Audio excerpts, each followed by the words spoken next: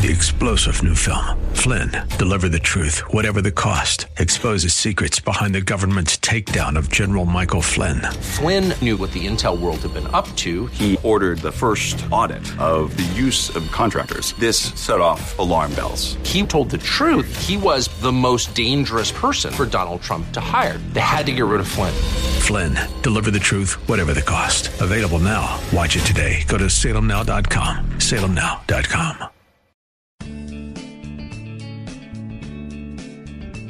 Grace and peace to you, and welcome to Reaching for Real Life with Sean Azzaro, the senior pastor of River City Community Church in San Antonio, Texas. Now, this is a church that exists to help people just like you find the real life you were created for and find it to the full. That's what Jesus promised in John 10:10. And today we continue in this series called The Elephant in the Family Room. Today's topic is on raising kids, which can be frustrating and discouraging as a parent, grandparent, or mentor. But it's never too late to lean into God's way of building children. Pastor Sean Azzaro will share some ideas on what the Bible has to say about being involved in raising awesome kids. RealLife.org has his full message, sermon notes, and series available for free. But if you feel led to bless this listener-supported radio ministry, then please do. There's a place to give at RealLife.org. It's part 2 of the message called To Build a Person. Pastor Sean is teaching from Ephesians. It's time for Reaching for Real Life Radio. I remember as she starts to show and I start talking to the baby because she said that was a good thing. Read that in a book somewhere. Hello, I'm your father. Hi. I'm speaking to a bump in a belly, right?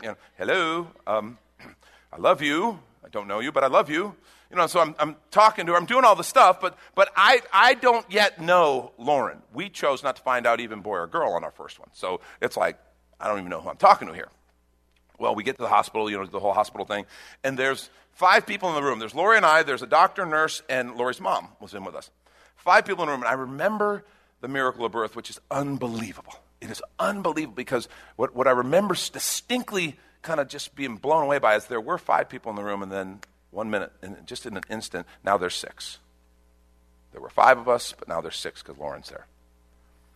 And they clean her up, they hand her to Lori, and they hand her to me, and I'm just like, oh my gosh. And I have to tell you, and you parents know what this is like.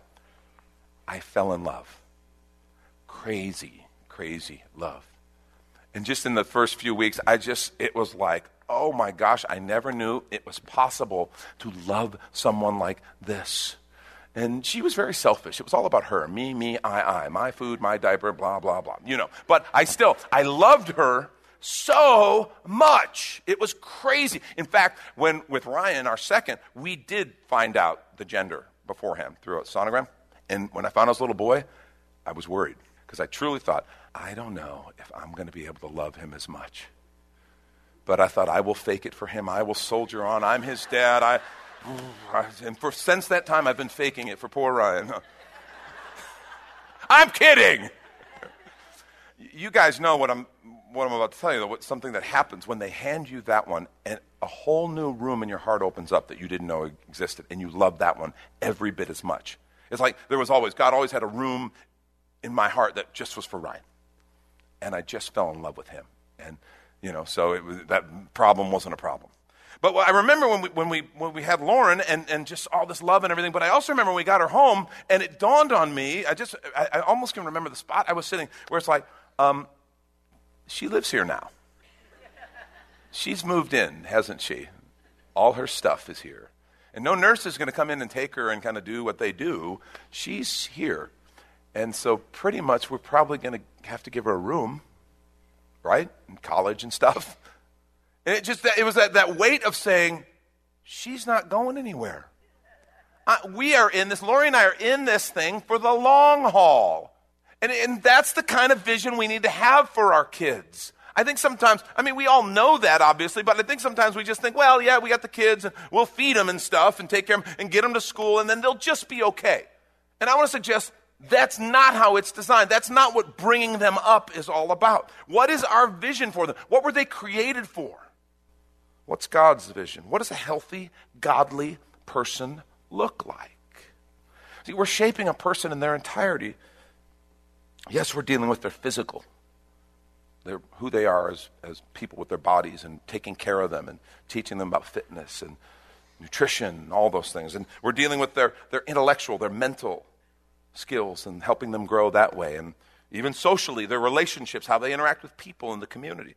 But we're also talking about people who are spiritual, and the part of them that's going to last forever is their spirit, the part that relates to God the Father. And so often, that's the part that we kind of put last. And I want to suggest it's a terrible mistake. You see, parenting, bringing our child up, having a vision for them, is ultimately having that vision, communicating that vision, modeling that vision, and then transferring that vision to them, isn't it? Isn't it?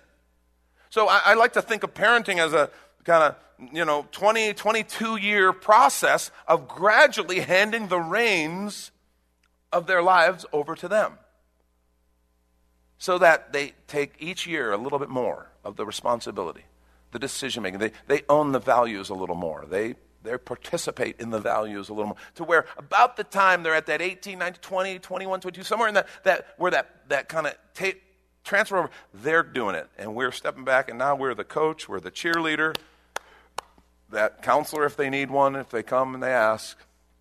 But they're leading their life with the values that we got for them from God the Father, that we modeled, that we trained in, and that we passed on to them. Some parents think they're going to hover and they're going to control everything until their kids are like out of college, and then they're just going to hand it over to them and it's going to go well.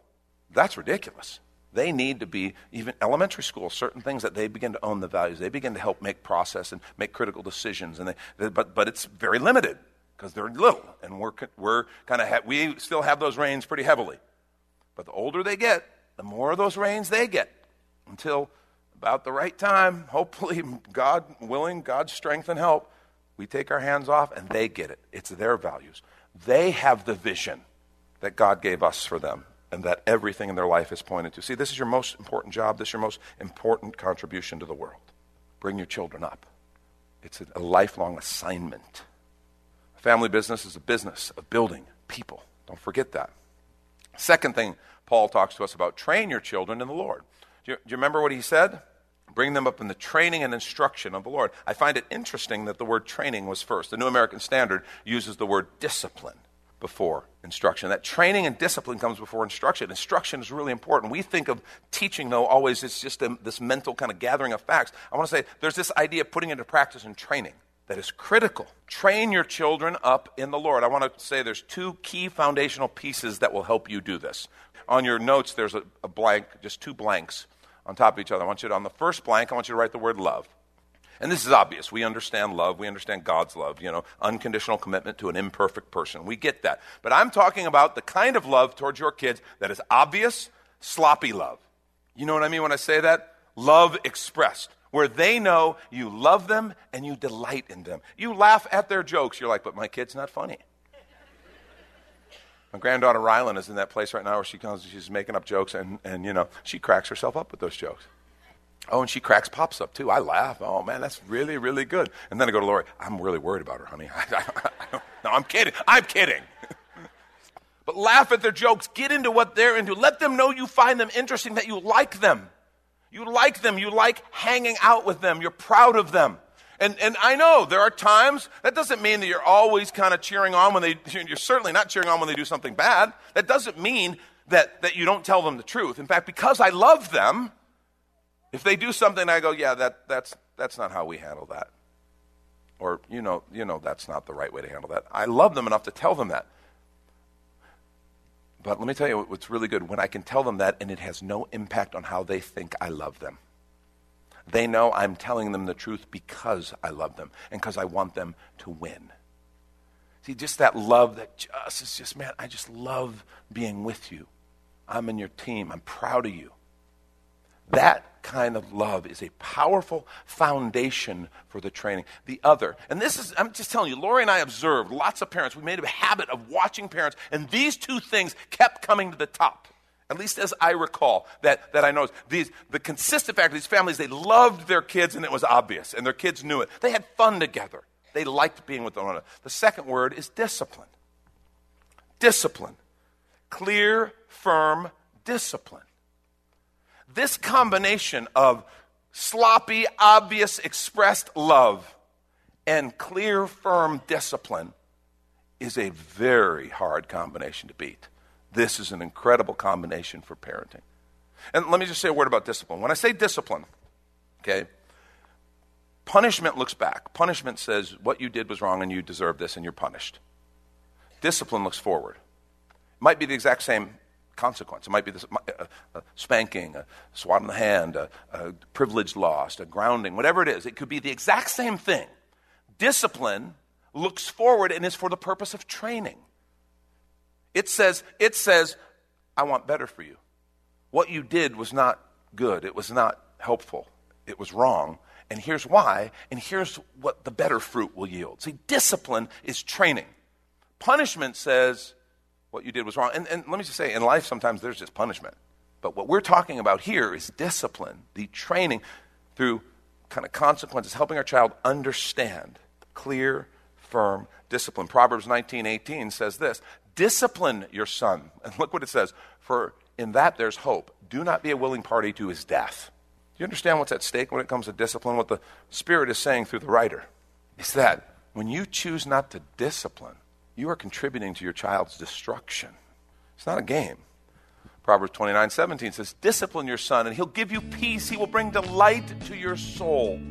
Discipline is a powerful force in the life of a child. You know, we talk about setting boundaries. We use the phrase, we used it in our home, and we use it even here at the church sometimes. We don't do that. We don't do that around here. So they understood these are the boundary posts. This is why, and we always explain the why that's not healthy or productive, and why instead we're going to treat each other this way. Instead, we're going to respond this way, setting up boundaries. And this is when we take a quick minute to remind you you're listening to Reaching for Real Life with Sean Azzaro, a listener-supported ministry of River City Community Church, in this message called To Build a Person, which is available right now on the sermon page at reallife.org. And while you're there, if you've been blessed by this teaching, your gift of any amount helps this radio ministry continue to help others. Just find the Give tab at reallife.org. And Pastor Sean Azzaro, now an author, invites you to check out his brand new book.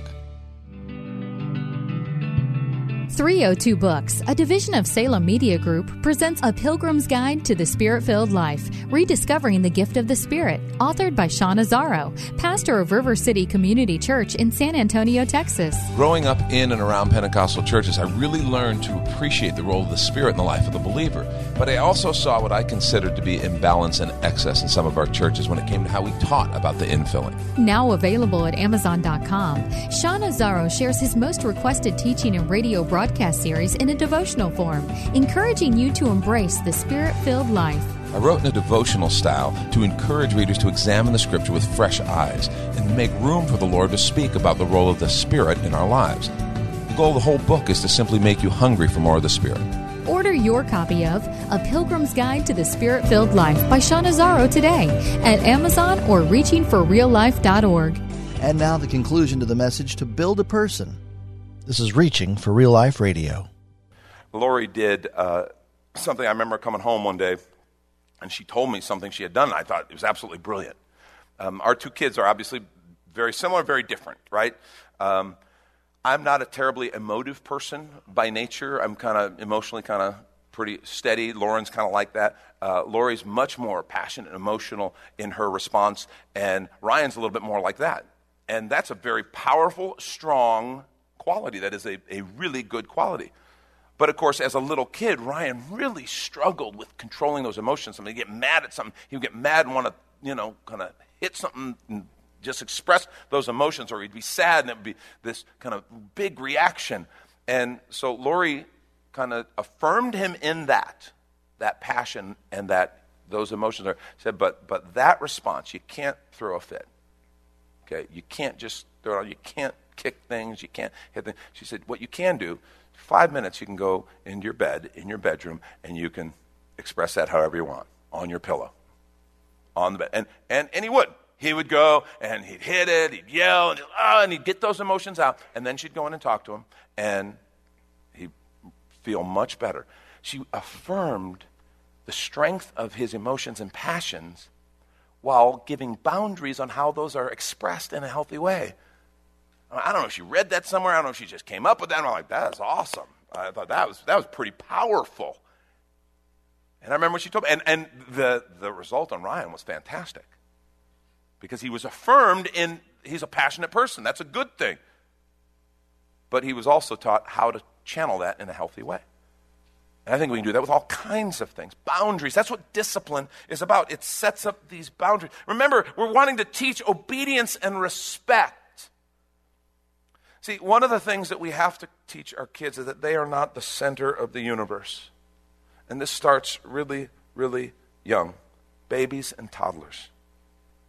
See, when we discipline, we build into them a teachable spirit. We build into them a healthy humility that says, I'm not the center of the universe. And you have no idea how much of this is developed like before they're 2 years old. They begin to have this sense of their place in the world and how they interact with other people. And if they're never told no, they're never disciplined. And you know what I'm talking about. Anybody who's a parent knows that your 1.5-year-old, you tell them no, and you can see when they understand. Yes, mommy said no. And then you can see when they go and they do it anyway and they look at you. That's when you take that little hand and you swat it. We say no. And they learn, oh my gosh, I'm not the center of the universe. There is a God and it's not me.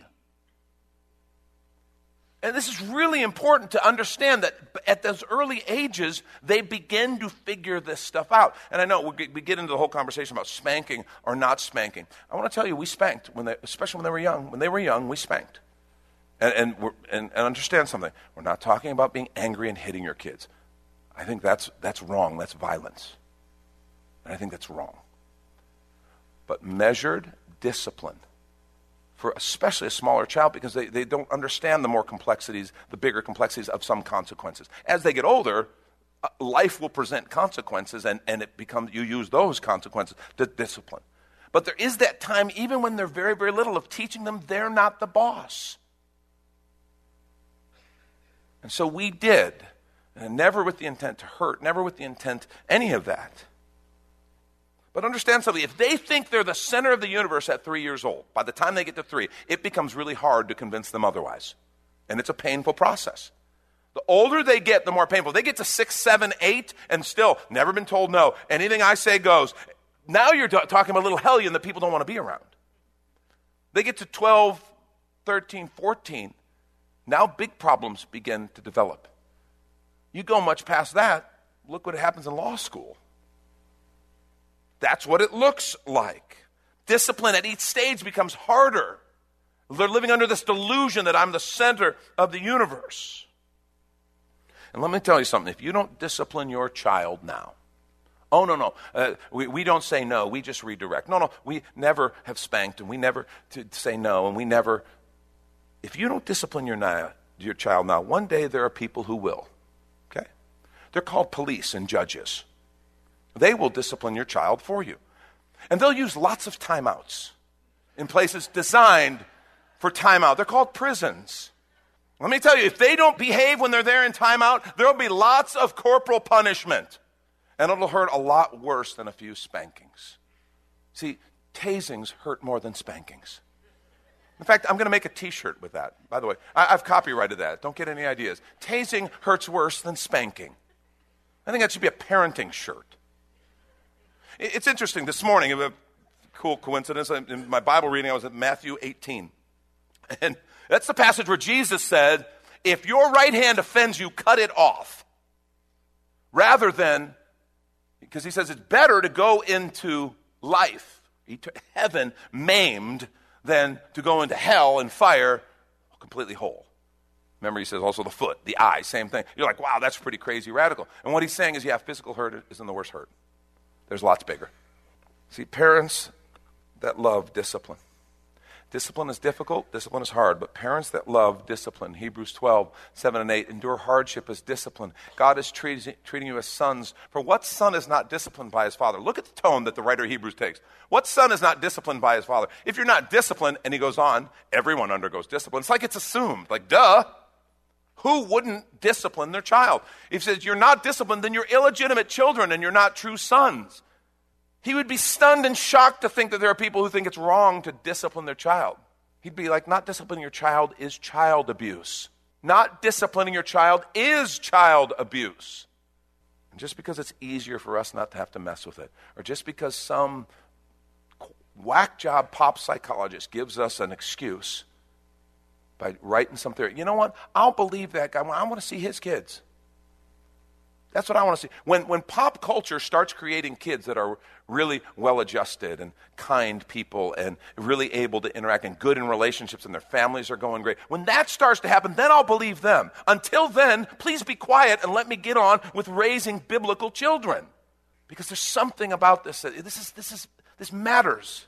Our kids are at stake. The family business is the business of building people. Last thing. He says, instruct your children, raise them up, train them, and instruct them in the Lord. Remember what he said to Abraham about Abraham? I've chosen him so he'll direct his children and his household after him to keep the way of the Lord by doing what is right and just, so that the Lord will bring about for Abraham what he's promised him. That's what he planned. I love this passage, Deuteronomy 6:6-9. This is how it's supposed to look in families. It says, these commandments that I give you today are to be upon your hearts. Impress them on your children. Talk about them when you sit at home, when you walk along the road, when you lie down, when you get up. Tie them as symbols on your hands. Bind them on your foreheads. Write them on the doorframes of your houses and on your gates. If you were here today, he would say, talk about them when you're driving in the car. Put them on the refrigerator. Have them as your screensaver. These are just the things of God. They need to be normal. It's not just about taking them to church, although I think taking them to church is a really good thing to do. And some would argue I'm preaching to the choir right now. But that's okay. You know people who don't. Tell them for me, all right? Pass it on. But I've had some people say, but I brought them to church. I brought them to church, and my kids want no part of it. What happened? Well, what did your conversation and behavior teach them about the things of God? Teach them about following Jesus. Teach them about the church. See, discipleship starts at home. Remember what we said about discipleship? Discipleship is listening for God's voice and doing what he says. That's how we follow Jesus today. We listen for his voice and we do what he says. Our kids should learn in our homes to listen to God's voice. That should be normal. What does God say about it? Let's look at his word. And then to do what he says. Well, if God says it, we're going to do it because he loves us. He's God. He knows what's best. We're going to do it. And see, instruction is really good and important, but example is even more so. They say more is caught than taught. Well, that's what they're talking about. They ultimately will become what we are. And this is one of those things where, as a pastor, it just breaks my heart, and I watch families make grave mistakes, and I've been doing this long enough now to watch some of those seeds that were sown begin to produce a bad harvest. Parents who make everything else a priority. See, one of the biggest questions is what's first, what's most important, and what is non-negotiable? And I can't tell you how many people, the thing that is always negotiable, it can always be pushed aside, is involvement here at church, biblical training, youth group, community here at church. Yeah, but my kid, they're going to be a professional basketball player, and so that's why I have to do this. And I'm like, dude, you're 5'7", your wife's 5'5". What your kid needs is a new gene pool. Okay, that's what your kid needs, all right, to be a professional basketball player. He's probably not, unless you've got some really tall people back in the family somewhere. It's not going to happen. But you're selling your souls. You're selling everything. Oh, but we got to be in this tournament. We got to be on this AAU team. We got to be in this. We got to do that. Or they got to, oh my gosh, my kid's going to be a brilliant musician, and they're going to do this, they're going to do this. And so I sell everything at the altar of that skill, that performance that I'm trying to raise them up, because that's the ultimate. If they can be a pro athlete, a pro musician, an incredible academic, a great successful business person, that's it. That's the priority. It's like, are you really serious about that? See, these decisions we make when they're kids affect everything. They become what they see, and it impacts their education, their work, their relationships, dating, marriage, career, choices, all of it. This is how we see the world, and as parents, we have to help our kids see the world. Man, if your kid's a gifted athlete and that's something that they have a potential college career and you want to make that important, great. It should not be as important as the things of God. If it is, and I can't tell how many people I said, well, I took them to church when we could, but there were tournaments on the weekend, and we had practices during the week, and so I took them to church when I could, and I don't understand why now that they're adults, they don't want to go to church at all, and they don't think it's important, and they want nothing to do with it. I mean, I don't mean to be mean, but gee, I wonder what happened. We were created by God for something bigger. And you want to, if your kid is destined to be a professional athlete, you want them to do well and become a person who's well-adjusted and makes a difference in the world because of the opportunities and the resources they've been given, then raise them up as a follower of Jesus. Let them be an athlete who follows Jesus. And watch the difference. Watch the difference between them, because that is a hard world. Any world where there's fame, resources, and people kind of chanting your name and clapping, that's a tough place. That's hard on your character. You need a relationship with Jesus to even survive that. Business, the arts, academics, whatever. Raise your kids to follow Jesus and watch what happens. It makes all the difference in the world. We want them to align with God's purpose. We want them to be fulfilled in Him.